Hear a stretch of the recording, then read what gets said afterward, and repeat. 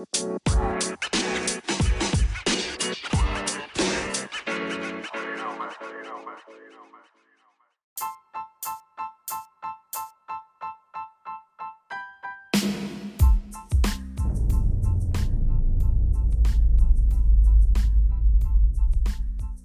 up?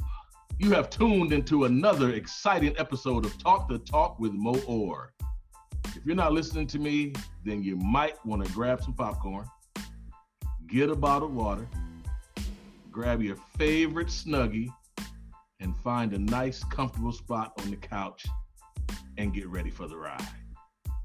Look, over the past month, I've sat back and listened to a lot of people complain about a variety of things. A lot of talk about the pandemic, a lot of talk about isolation, a lot of talk about where they could go or get some help on how to download my podcast. Well, we'll say it all loud and together, telling all your friends to listen to my damn podcast. You knew it was coming. I say it every single episode. Today's topic, having a session with Duane Durst. I'm kind of going to sit back on my couch, enjoy the ride that he's going to take me on. But first, I got some particulars I got to take care of. This podcast is brought to you by the Jerky Zone. When you're looking for that high protein packed snack to get you back on track, the next stop is the Jerky Zone. And Intro Wheels, where custom rims make your classic cars come to life. And Advantage Capital Management, where the plus in the logo signifies above and beyond commitment to adding value to investments by providing A+ impact to the world we touch. You could also watch this podcast on our app. Just go ahead and download it, www.thsn.today. Download the app. All right, let's get to it. My guest today is someone that everybody and everyone needs to know, but nobody wants to commit to it. He is someone that everyone as a friend because he loves to listen to your issues. He is someone that lets you talk and then responds once you're done talking. So that, of course, that's not me because I'm always talking. Look, I am honored to welcome licensed marriage and family therapist Duane Durst to Talk the Talk with Moe Orr. Hey, Duane, how you doing today? I'm doing good. I'm doing good, man. Good. How's the family and what have you been doing during this quarantine right now? Yeah. Well, what I'm doing is kind of hunkering down just like everybody else and trying to make the best of it, trying to make, there's a lot that goes into this and what we need to do is just learn how to be flexible and resilient in this period of time. Yeah, you said bunker down. It's so funny because I try to hide secrets. And the first hidden secret I'm going to let out right now, and his name is Tony Rosignol, the CTO of the High School Narrative. What's going on, Tony? Mo, got a great guest tonight. Great. This is going to be a really good one. We do, man. I tried to hide you like a bad secret, man, and you're still there. I couldn't figure it. Look, thank you for being with us today. Duane, I've been waiting to ask you, what is the first question people usually ask you when they find out that you're a marriage and family therapist? What do they say? Well, it's not so much what they say, but it's the intent of what they say. And most times they're trying to ask me, am I okay? You know what I'm saying? And they ask it in a myriad of different ways. And then they tell me something about themselves that's just kind of crazy. And they want to know that it's okay to be crazy sometimes. And I said, absolutely. That's funny because I guess I can cross out my first question. That was my first question is, are you okay? But I guess I can go ahead and cross that one out. Look, you're in a business that will never, ever, ever go away, right? After this quarantine, either you're going to have a whole lot of new clients or all those old ones are going to be coming right back, just so you know. How many phone calls are you getting from couples right now? Not so much from couples right now. I'm getting individuals that are calling me and just saying they're having, they're struggling a little bit with what's going on. Everybody trying to find a way to adapt to what's going on right now. and it's just a tough time. But it's the situation. It's not them. It's the situation. You know. It's tough I know some people don't realize it, but I'll tell you, if you're getting couples that's calling you right now, I think your answer to them should be social distancing is okay. You go upstairs, she goes to the garage. Tony, you can go to the garage, man. I'm trying to tell you. Mo. B. That's a great inside joke. I love it. Duane, I was actually on your website, counselingwithduane.com. Listeners, make sure you go to counselingwithduane.com. And I saw something that I read that was very interesting to me. It said, I am interested in tapping into your own creativity, your own strengths, and your own abilities to find solutions that work for you. Mm-hmm. That's the sign of a therapist, because you are looking to help themselves help themselves, right? What did you mean by that? Yeah, well, you know, and that's an interesting, because what I mean by that is, you know, people, they'll give me credit for the changes they're making or the progress or the growth they've made. And I'm really not doing that. They're making the progress. Because I've supervised interns, I always tell my interns the same thing. I said, just because you set the table doesn't mean you get to take credit for the cooking. You know what I'm saying? And your clients are the ones doing the cooking. They're doing all the work. You know what I'm saying? All I'm doing is setting some groundwork for them, a safe place for them to kind of do what they need to do to really begin to have them reveal things about themselves that they didn't know there was there before. You know, that's really what I do more than anything else. And in fact, I tell a lot of clients, I go, if I could take my eyes out of my sockets and stick them in your sockets and you could see you the way I see you, you'd never have to come back and see me ever again. That's awesome. That's awesome. So what is going on in your practice right now? Well, you know, I work with kids as a director of one program, and then I have a private practice. And the thing that comes up more than anything else probably is the anxiety and some of the depression and stuff. But we're looking at some issues, you know, that are hard to tackle in some ways. But and especially with the kids today, since you have a lot of kids on there, there's something that's going on that I call learned helplessness, and it's a very fascinating concept in regards to what happens to a lot of kids. Shall I move on, Mo? I don't know. No, what is that, Duane? Yeah, what is it? Okay. I actually read what was the name of it again? Learned helplessness? Yes, I actually watched her video, and it was so interesting how so it was basically the class, right? And she had she gave them two different, well, it looked to be the same to the students. Yeah. But it was what was the name of the exercise? They had some anagrams where she'd give half the class the anagrams that were solvable and half the class ones that weren't solvable. And then she, within 5 minutes, had learned helplessness. You know, again, it's very difficult because sometimes what happens is when we struggle in an area of our life, when we have obstacles and they seem to overwhelm us, we think they say something about us, and they don't necessarily say something about us. You know, they say something about our circumstance and our situation. So for instance, when I have somebody come in and sit down and talk to me about their trauma, you know, in their life, their childhood traumas or something like that, they always talk about how it impacted them in a negative way. But the fact that they're sitting in my office talking about, the fact that they're bringing it up and saying, I don't want this to affect my life anymore, I have nothing but respect and admiration for somebody to like face their fears and go into that's the most important thing, you know? And I think it takes a lot, you know. I always talk about the word therapy. It has such a negative connotation to it for so many people. And, you know, how do you change that? You know, what keeps people from coming in and or picking up the phone and saying, you know, I need to talk to a therapist? And most times people do come in because there's a problem. There's a part of their life that's not working for them. And so they come in because they want to figure out how to do that. But many times what happens is there's some beliefs they have about themselves that make it more difficult for them to experience life and do what they need to do.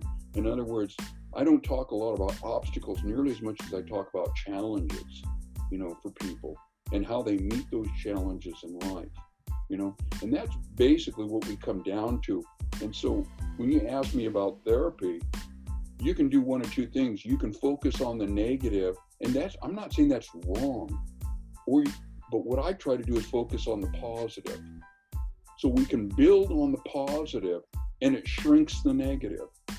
As a person, when you focus on something, it just gets bigger and bigger and bigger. You know what I'm saying? And then all of a sudden you're doing what my buddy always said is you're trying to pole vault over mouse turds. It's not necessary, But you look at anything long enough, it just keeps getting bigger and bigger and bigger, You got a stamp on your arm and it's, like small. You keep looking at it just overwhelms you. So go ahead. So what is the toughest part right now? Because we talk about you talked about addiction, which is something, and depression. For a lot of these high schoolers and these adolescents, how are they dealing with what's going on right now and with the quarantine and isolation? Well, it's really tough because they're at that age where socializing is so important, and now they're telling you like social distancing, which makes it very difficult for a lot of kids,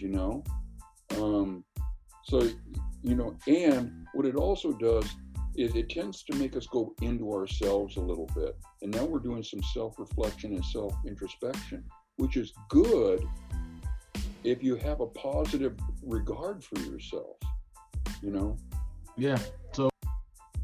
So my question is, so how does someone start their first meeting? What is the steps after they contact you, and kind of give me that play-by-play.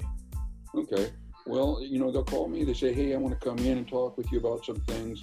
And I think most people are pretty surprised because I really don't want to dive into the problems. I really want to find out, hey, what resources do you have available to yourself? What do you bring to the table that you can solve this problem, yourself? Because look at it, they come in and I solve this problem with them. Now they're going to think that I'm the problem solver. But if they come in and I say, hey, you have these resources, you can solve these things for yourself, they don't need to see me anymore.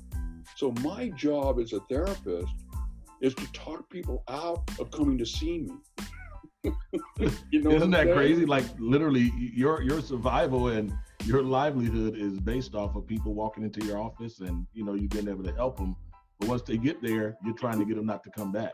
I really am, Sounds like my relationship. So, Duane. Yeah. In theory, I'm a 15-year-old with social circles that I can't fit in. I can't seem to find a place where I can nestle down and create some true friends. And I internalize that. How does that process start with you? How do you help an adolescent when it's a self-esteem situation where he doesn't feel like mom complains, dad complains, I can't seem to do anything right, my grades aren't good, I work hard, but nothing seems to come, I can't get any kind of synergy going, and I don't feel like I belong. We see the suicide rate in the United States between males and females is 22%. Not that they commit suicide, but there's some suicidal thoughts. Yeah. Yeah. Well, I think again, what happens is, I try to back things up a little bit and go like, okay, I know this is an issue for you. Let's not look back. Let's look forward. In other words, what I mean by that is like, okay, this isn't working for you. Let's move forward and see what can work for you. And that's why I talk about challenges. And the thing that's really important, because a lot of kids and a lot of adults say the same thing, I've tried everything. Nothing seems to work. And I try to get them into a place, a mindset where they're going like, you haven't tried everything. You have tried everything that you know up to this point. But let's review and see if there's something else that can be tried. Because the answers are there for you. You have the answer. You can do this. What you need is a really good cheerleader. And sometimes as a therapist, that's what I am, just a really good cheerleader. You can do this. Hang in there. You got this. You can do this. And that's sometimes the most important thing is to have somebody on your side. How do you get?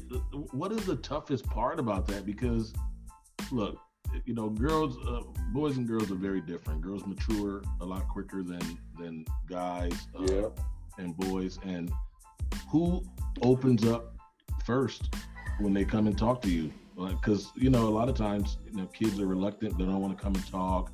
Now they're in there. Okay, I got to be here. We want to talk about nothing and nothing wrong. Who opens up first, and what is it like? Well, obviously, the women, usually the young ladies are much better at opening up. If you really want to know how to communicate from a feelings perspective, which a lot of therapy can be, is, women are just better at it. They're just wired better. It's culturally, acceptable. But for guys, it's not culturally acceptable to sit down and to be vulnerable and talk about your feelings and what's going on with you. Talk about, hey, this really scares me, or hey, God, this really made me sad, or hey, like, that really hurt my feelings. That's not a guy thing.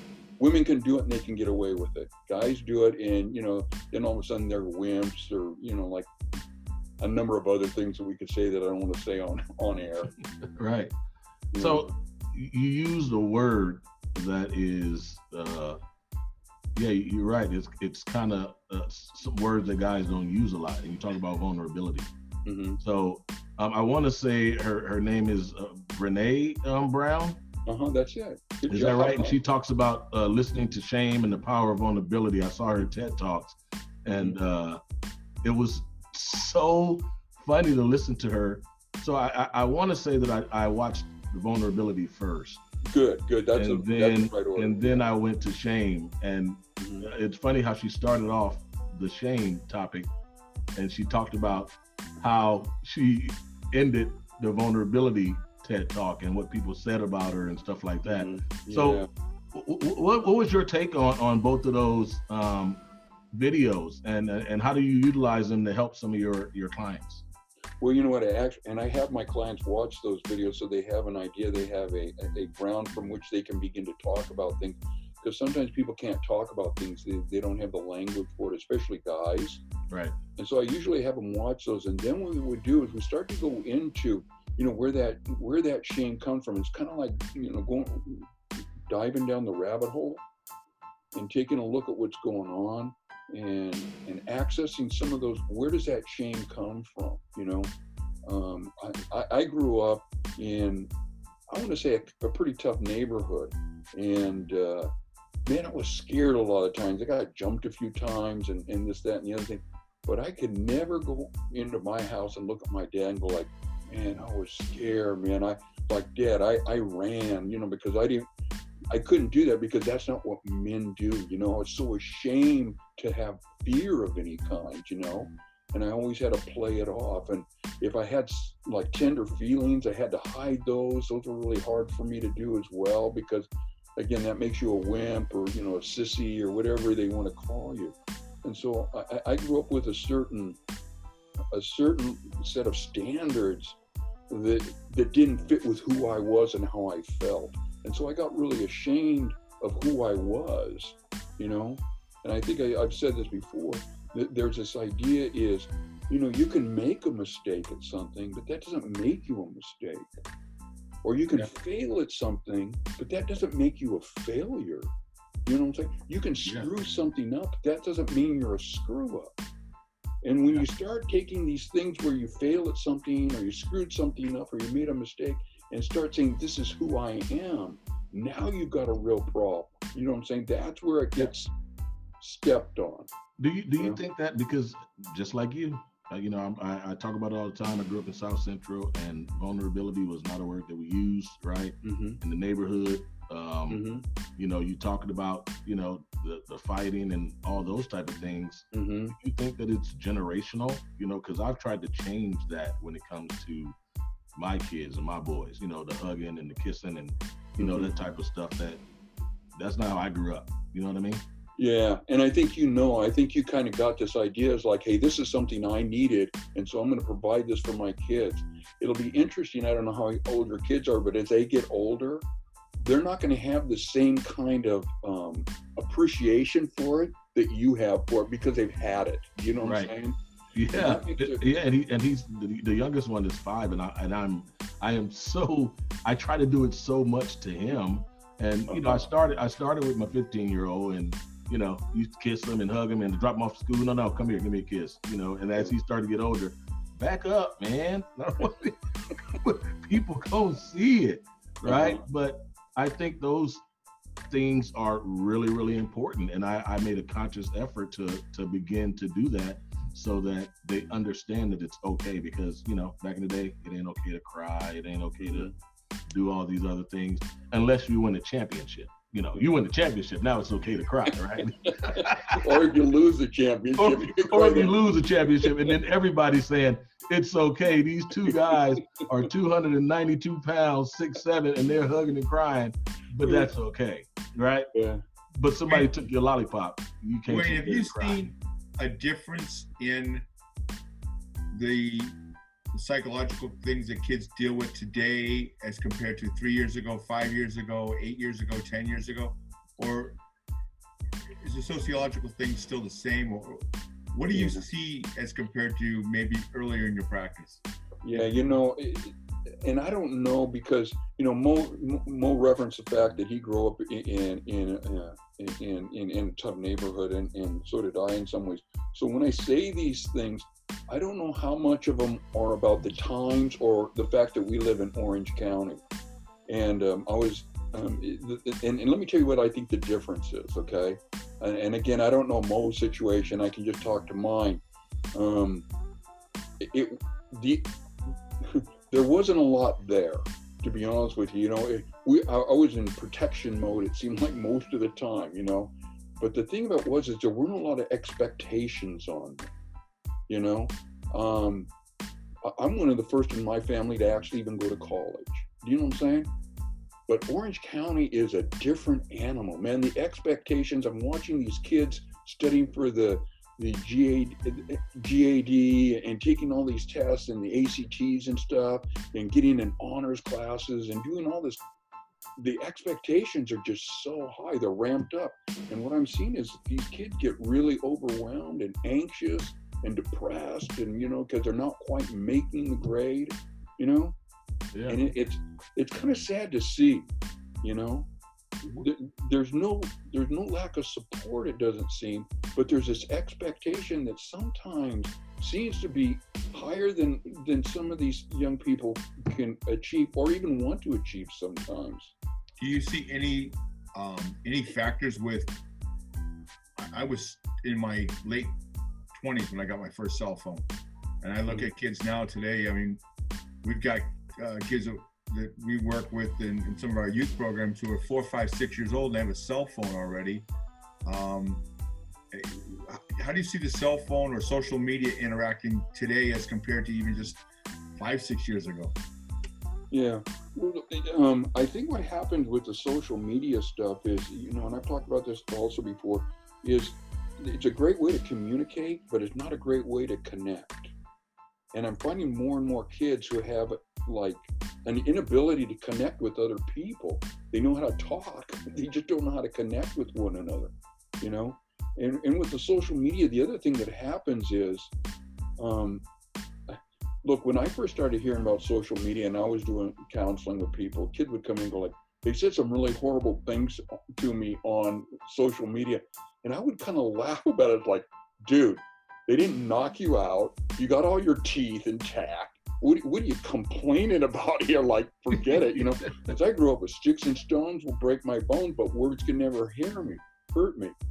And now I'm finding out, it's like, hey, man, those things, when they're done on social media, they stick. And one of the kids told me this, and I really like it. He goes, you know, Duane, back in your day when the dinosaurs were roaming the earth still, when you got in a fight, you know, there would be a group of kids there, you get in a fight, and it was over, and some of the kids would go back to school and say, yeah, Duane got his butt whipped or whatever, you know, and you kind of get it, but you move on. Now these kids and then you can see the person you had to fight with the next day, and you guys are cool, right? And they have a newfound respect for you. Exactly. Duane, I said the same thing. I never understood how, when they started talking about bullying via text, and I'm like, turn off your phone. Then you won't see it. Like, I didn't get it. right? Until we started to research it and try to figure it out. You talk about social distancing. What kids fail to realize is they've been doing that for how many years now because they're stuck on their phone, or, you know, my 5-year-old is sitting in upstairs playing Fortnite, right? His brothers and sisters are here, you know, stuff like that. That is already social distancing, and it's just different. It's way different. Like I said, and this one kid was telling me, is like, hey, dude, I got in a fight. Well, guess what? Somebody videoed the fight. Now everybody at school is watching me get my butt kicked in this fight. And he goes, like, it's crazy. But even that social media and that stuff, and people will say mean things because they're not face to face with somebody. They say just really mean things. And I have this little theory about this, and I'll tell you how this goes, kind of. I can walk in a room with 20 people, and 19 of them could really like me. You know what I'm saying? Pats on the back, how you doing? Great to meet you and stuff. And there's one person in that room who I can just tell doesn't like me. When I walk out of that room, guess who I'm going to be thinking about the rest of that night? That's right. That one person. That one person, you know? And I disregard all the other 19. And that is enough to drive me crazy, you know? Why is it? What is it that... we talked about the anagrams, right? I think that's what it's called. I can't remember. You know, it's above my grade level. And, you know, and she asked the question after, how did you feel that this side of the room raised their hand because they had the answer and you didn't? And every response was some type of inferior response. I felt stupid. I felt rushed. You know, stuff like that. And then at the end, when she said, okay, we got to this side of the room is not as smart. They're not smarter than you by any means. But the third one was identical across the board. Right. How did you feel once I got, well, I felt because I failed 2 times before that I didn't even want to try this third time, right? It's such amazing how the mind plays those tricks on you. Well, it does. It really does. And that's what they call, you know, that idea. We go back to that learned helplessness. And what happens is, you know, when we hear the negative or see the negative, and here's the problem with it on top of everything else. And this is go back to kind of like where you're at with your kids and what makes it different, okay? I spent most of my time in protection mode. You know, when I'm out in the streets and stuff, I'm protecting myself. Well, if I'm protecting, I can't connect with people. I'm in survival mode. You know what I'm saying? So connecting with people ain't happening. It ain't happening. You know, what you're doing is teaching your kids how to connect. But what happened in that video is once you get this idea that like there's something wrong with me, you're constantly on guard for that in some way, shape, or form, you know? Yeah.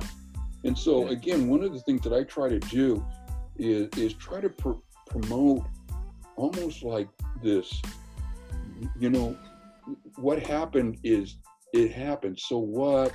Let's move on. Let's get you out of that fixed mindset. Let's get you out of that protection mode all the time. It's like, what are people thinking about me? They're thinking bad things. And get you into a mindset of like, hey, I'm okay. Like, you know, like I got something going on. This may not be it. I work with a lot of kids with ADD and ADHD, attention deficit disorder. Yeah.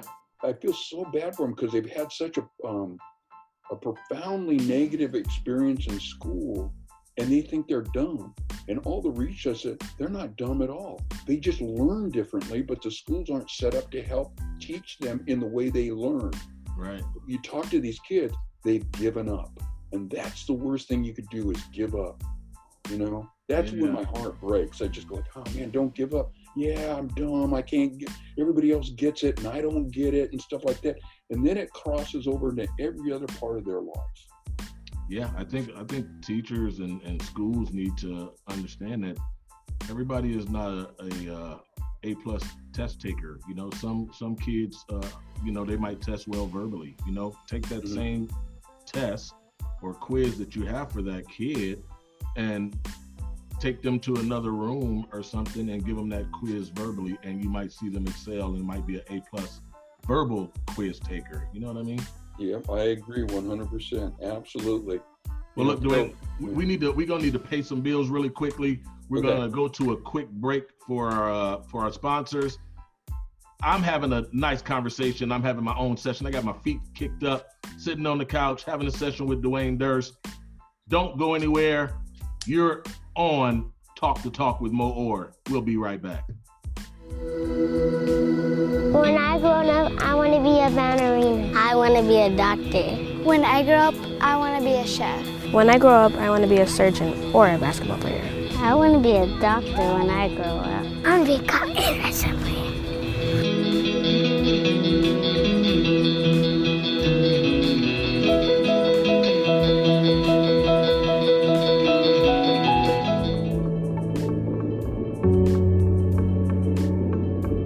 Our commitment to delivering lifestyles within reach is based on a holistic view of investing. We do not invest simply in brick and mortar, but we invest in the people in our communities and we support their dreams and aspirations. One of the great things about the North Point basketball program is it provides our kids an opportunity to explore their hopes and dreams. I think the greatest thing about the program is that we are developing life skills for them, discipline, structure, respect, hard work, friendships, fun. I think in their schools, in their junior highs, in their high schools, and on into college, these are all things that sports is a vehicle to teach them life skills and to mentor them into being successful people, not only in sports, but in life. Success and stability starts in the home. Avaneth provides housing to very hardworking, good people who are pursuing their American dream, and we are incubating that American dream. What we are doing is trying to support those families and help provide activities and mentorship for their children. We're part of their extended family, and it's our dream to help them reach their dreams. That is indeed what Lifestyle Within Reach is all about.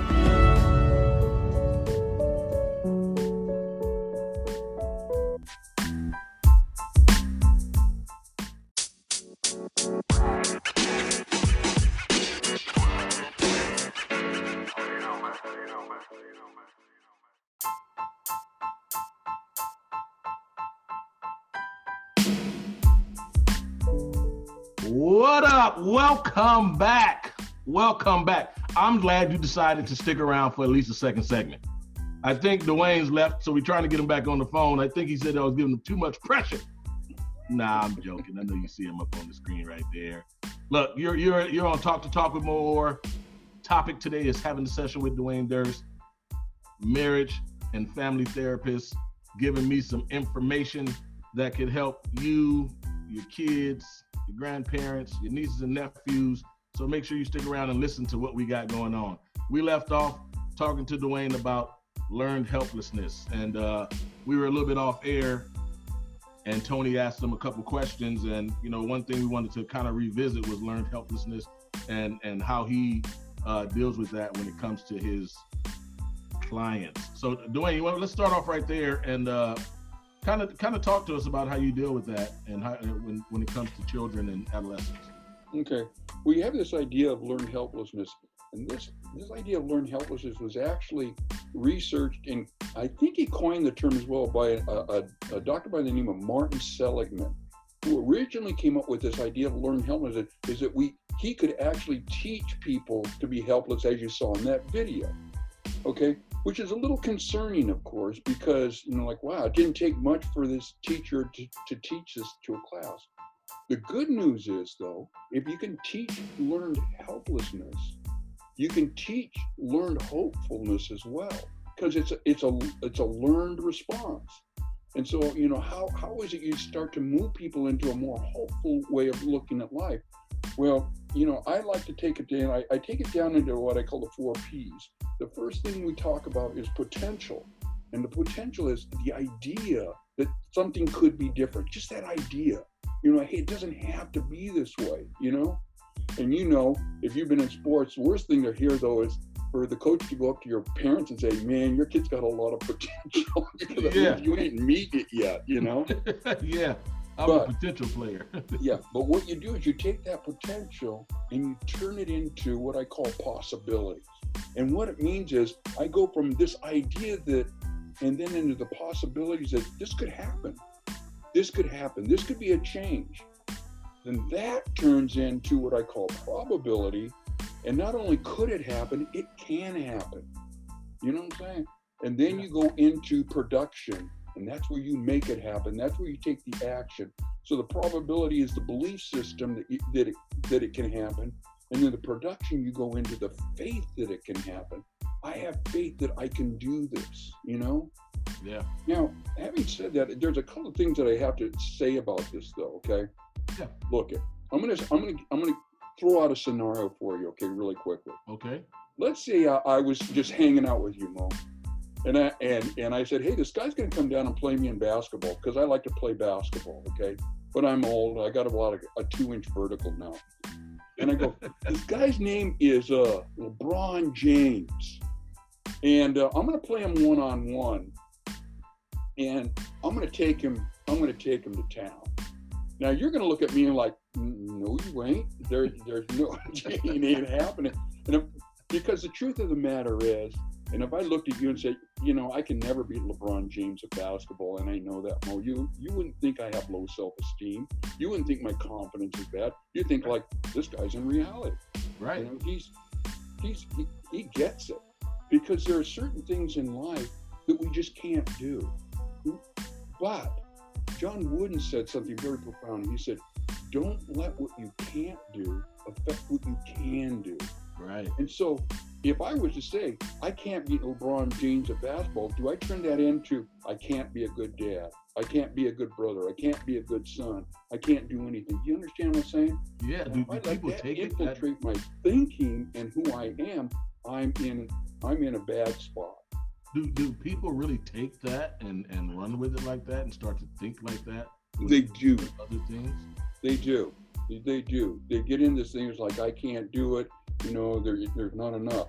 And like I said, Martin Seligman did a great job with that and talking about this, and moving into this learned hopefulness and finding ways to give people hope where, you know, you move them into a different area. You know, okay, you don't do this well. Try this or try something else. Let's find your strengths. Let's find the things that you do really well and move on those. Let's put you around people who are going to let you know that you're doing good. You know what I'm saying? When you're doing good, you know? Yeah. Now, crazy. Again, you know, because you want to put forth like a 100% effort in whatever you do. You know, you say that, and when we talk about that, it sends me to the video from Sean Stevenson. I think it was when he talked about Prison of the Mind. Right? Yeah. And then there was another young lady. She talked about how your body language may shape who you are and stuff like that. Yeah. That's very interesting how your mind plays. And I think her name was like Amy Cuddy. Yeah, Amy Cuddy. Yeah. And you can actually find those on his website, counselingwithduane.com. You can find those books and those videos.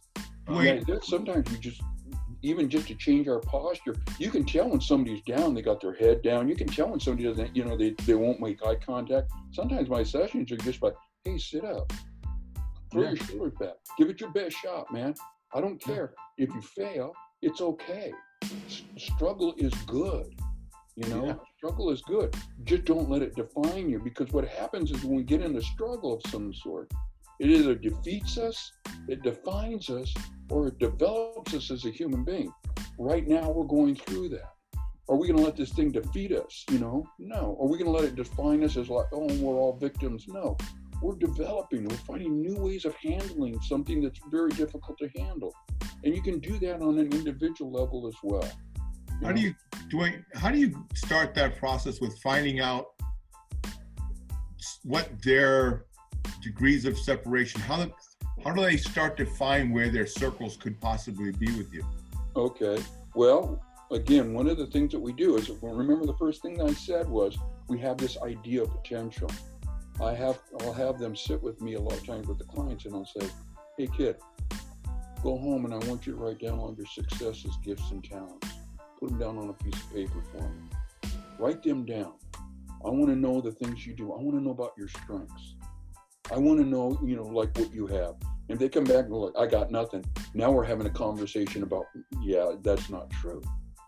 Right. You know, you're lying to yourself. So why isn't it true? I mean, where are you going to take somebody when they say, come back and say, I got nothing? I mean, where do we go next with that? Then I'm going to tell them to do, again, we do some soul searching together. I start asking them about some things in their life, and then all of a sudden they start to see something, because again, somebody who kind of gravitated toward that learned helplessness, that fixed mindset that, I can't do anything right, they stop looking for all the signs in the world that would suggest otherwise, and all they see is all the failures, and they don't see their successes. And there's a ton of them.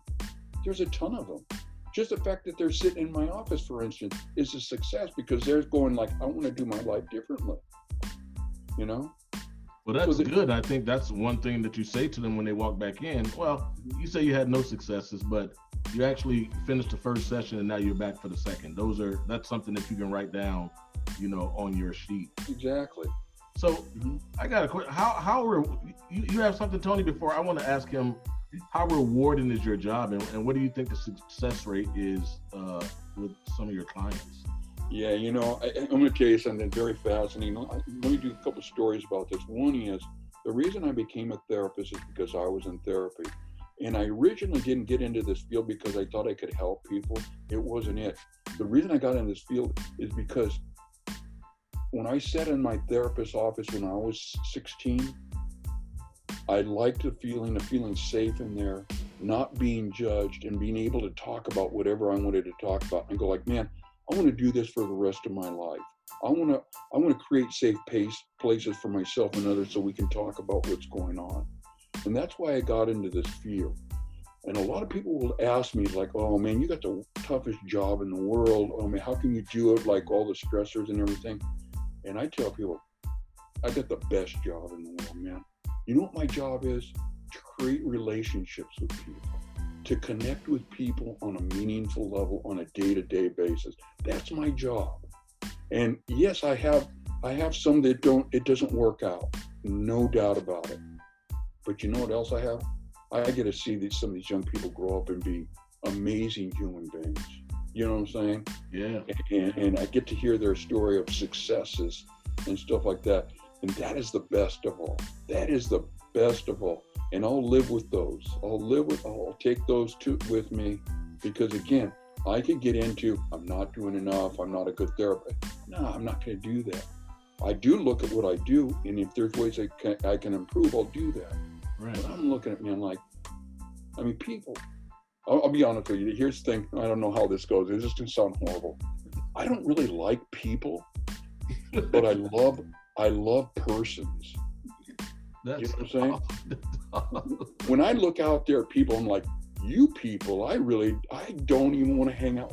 But when I sit with a person one-on-one, man, you can't but not love what they bring into the table and what they're talking about, and what, you know what I'm saying? And they just shine, and it's what's important about that though, Duane, is that the people that you're helping and talking to don't like people either, but they like person, right? It's true. It's true. If you really look at it, they like person. Does that come down to the connecting though that we talked about earlier? You talked about people connecting. Yeah. And that's the one thing. They did a study on the quality of people's lives and how long they lived. And it wasn't about how much money you had. It wasn't about the fame you got. You know what it was about? It was about your connections and your relationships with others. That is the number one predictor of having a happy life. But hey, I could only imagine. Yeah. So what are some of the tools you use to help today's youth? Okay. Well, again, I try to get people in what I call a growth mindset based on Carol Dweck's work. And what I mean by that is, and this is going to sound really hippie-ish, but I'm like an old hippie, is like, no. You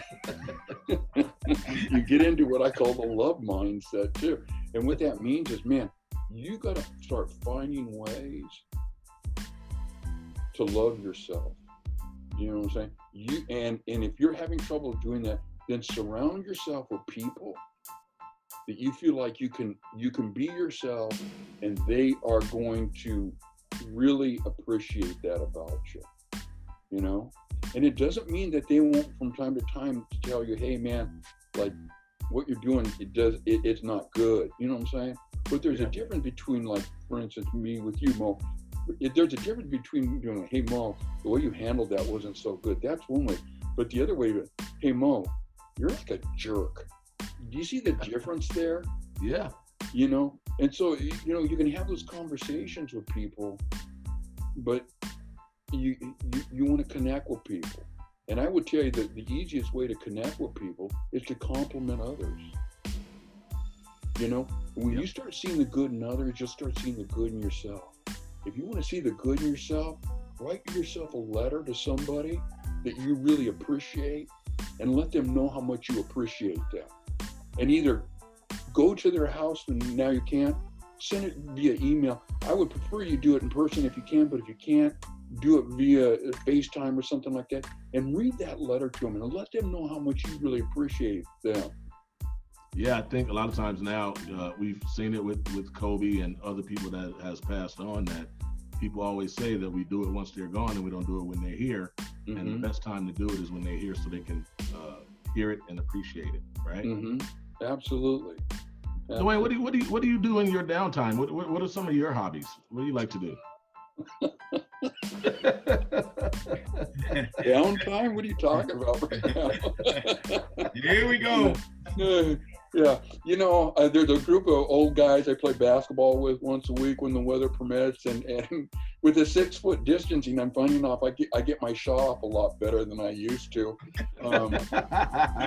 So social distancing works for you, right?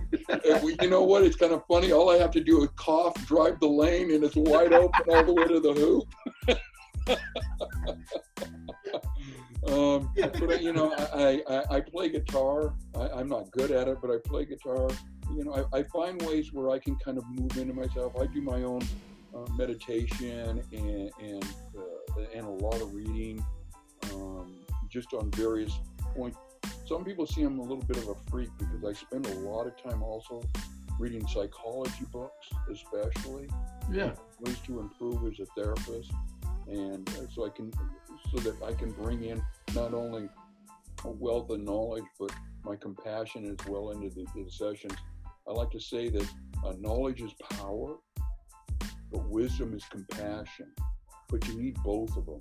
You know what I'm saying? Yeah. So I do a lot of reading and a lot of research, and I like to look at the latest research that's out and how I can make it come alive in the sessions with clients to help them and stuff like that. Really, that's my life. That's awesome. I can see you're passionate about it. Since you do so much reading, do you have like some suggestions of books that some of our young readers or, you know, some of our listeners might be able to go pick up and, you know, read it? It might be an audiobook, but something that they can go ahead and do something to their brain. Yeah. Well, one of them is a lot of young people, I ask them to read it, and a lot of them like it. It's a book called The 4 Agreements. A lot of kids really like that book because it's simple and down to earth, and they can use it. It's based on a Native American culture and ideology, but it's very good. It's very, you know, like pertinent to today and what people are going through. It talks about personal freedom, right, or something like that. Mm-hmm. Yeah. And then there's TED Talks, and we talked about a couple of them. You know, Sean Stevenson, Prisoner of the Mind, is a very good one, you know, where he says, never believe in a prediction that doesn't empower you, you know. Great statement. Learn to love yourself. Don't get involved in pity, you know, because pity is the worst drug on the planet, you know, and finding ways to honor yourself. Brene Brown's TED Talks are really good as well. And sometimes once you start with one, there's another one by, I think his name's Sean Wilson, but I'm not sure. And he talks about like this idea of facing your fears. And then what I do is I start with one and it recommends another one. And all of a sudden, it's 3 o'clock in the morning. I watched one today, and I think it was Charles Hunt. Talking about what traumas taught him about resilience or something like that. Yes, that's really so good. That was a really, really good one. It was unexpected. Yeah. What makes that one really good is it's not a guy that's just sitting up there talking out of a book. He's talking about his life and how, and again, when I said trauma, it either defeats you, defines you, or develops you. You can tell with that guy, it developed him. He took that struggle and made himself, it made him who he was in a very positive way. Well, you look at it, if you just listen to his story, there's no way you thought success would have came at the end of all that, right? Because some people could take that stuff, turn it, and go use it to where they can say, no, I'm not going to be successful. But he goes, graduate from college, first one in his family to go to college, right? And then gets a master's. And through all that, he has a story to tell. And it was a great story talking about the trauma, how that trauma made him resilient. So yeah, that's awesome. So it is. I got a question. So, we talk about, children and kids, and of course some adults who deal with anxiety and depression. How do you deal with or live with somebody with anxiety and depression? Do you have any advice for our viewers and our listeners? Yeah, well, one of the things that happens is if you're around somebody who has, gets anxious or has panic attacks and stuff, or anybody who's like depressed, a lot of things that happens, if you don't understand it, you're going to say some really dumb things. Like somebody who's depressed, after they've been depressed for 2 or 3 days or 4 or 5 days, they come in and go like, yeah, they told me to just get over it. Like, lace up the boots and get on with life and stuff like that. That's not how depression works. Depression, you can't will yourself out of depression. You can't will yourself out of anxiety. It doesn't work that way, Sometimes you got to go back to the source of it and really begin to unravel it in some ways to help them make sense of what it means in a way that works for them. Talk therapy is good, but it only takes you so far. With depression and anxiety, I'm finding out you have to re-experience some positive things so that it dissipates, okay? Like if I told you, if you were anxious and I said, just stop being anxious. Well, rationally, you'd be like, yeah, it doesn't serve me. It's not a rational thing. Depression's not rational. There's nobody walking around going like, you know what? I love feeling like this. I'm going for this feeling, I love feeling like negative. The more down I feel, the better I am. It's not like that, I love waking up in the morning thinking like, here comes another sucky day. It just doesn't happen that way. But but you have these people that live with these people or are loving these people, and they've never dealt with it, so they don't know how to deal with it. So how do you not destroy that relationship, but knowing that you need to have empathy and all that, and want to try to help, but don't know how? It's such an equation. It's like a math arithmetic. And like that. It's one of those terms that kind of gets overused in some way. I had a supervisor one time talk to me about empathy, and I go like, and I said to him, like, I was talking about a client, and I said, hey, you know what? I really understand where this guy's coming from. My supervisor said, no. He goes, you understand where he's coming from your point of view. You need to understand where he's coming from his point of view. And that really changed some things for me. You know what I'm saying? Yeah. So I don't necessarily have to agree with people or a person that I'm sitting with, but understand them. To understand them is more important. And if one thing I could say is find ways to understand them. Understand it from their perspective first, because that way they're going to feel like you're on their side. Nobody cares how much you know until they know how much you care. That's from me to you, man. That's a really, really profound statement. And especially, honestly, in my opinion, with today's kids, especially over the last 3, 4, 5 years, they only want to know how much you care about them, because they all feel like nobody cares about me. Well, again, because people are focused on their grades, they're focused on their performance on the sport.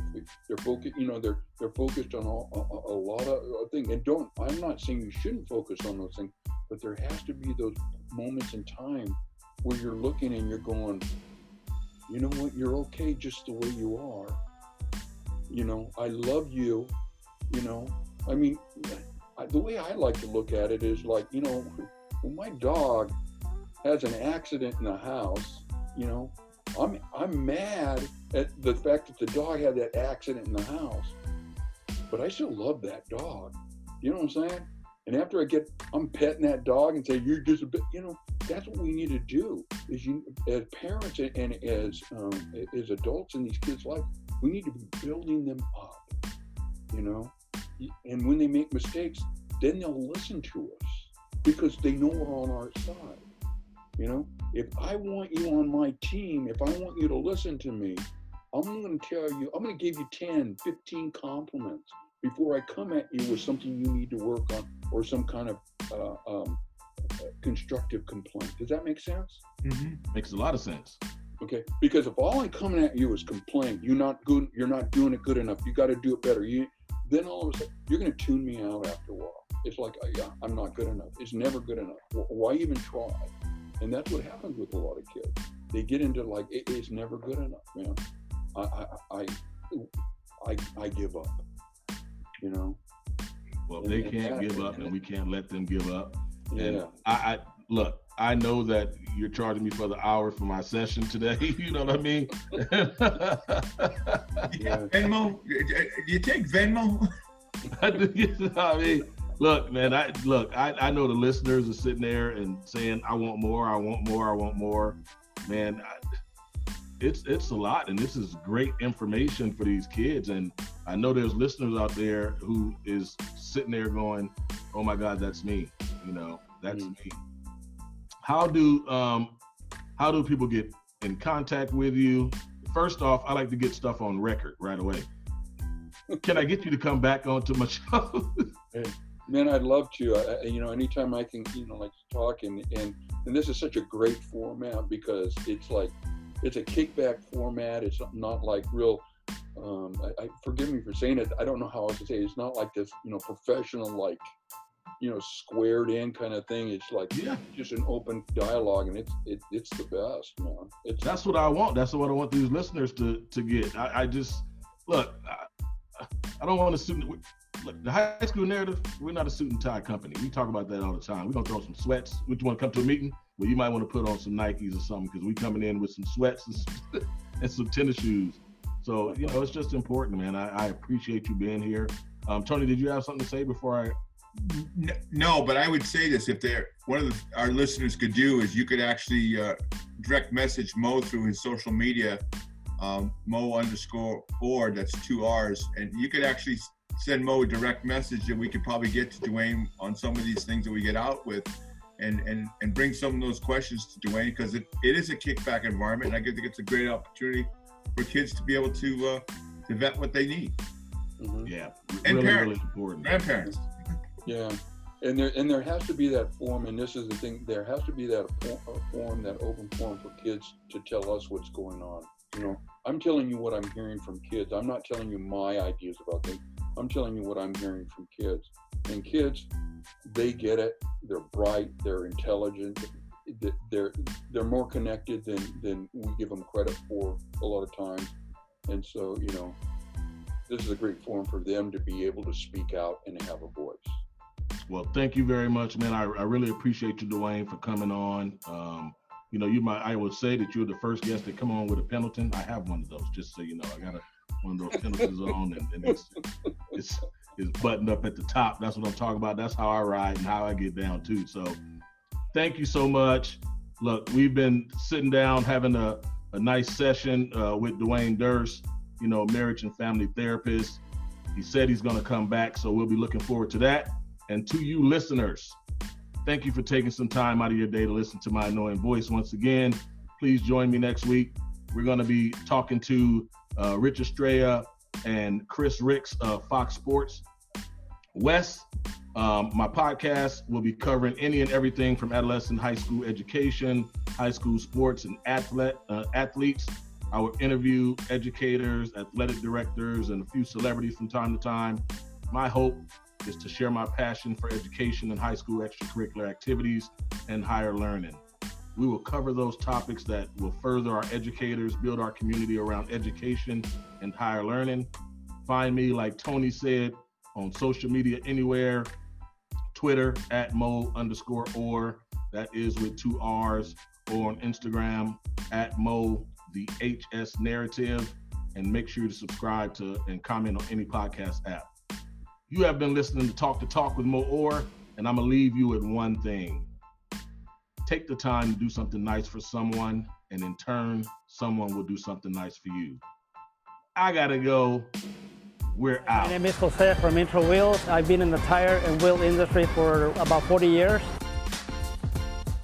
We start by buying the logs of aluminum, then we cut them to size, depending on the rim. We send them out for forging, which they make them look like a pancake. So from there, we put them on the lathe. We do the shape that we need for the style of the rim, and then from the lathe, we put them on a milling. And that's when my brother comes in with his programming and his designs. And then after that, we send them out for polishing, chroming, powder coating. Then we assemble here, weld, clean them, repolish them, box them, everything to ship out. It's quite a bit of a process. That's why it's an expensive product, because it takes hours of work for one single rim. The reason that we were well known is because we were constantly innovating new designs. And besides that, our quality has always been there for the industry. And that's what really made us different from everybody else.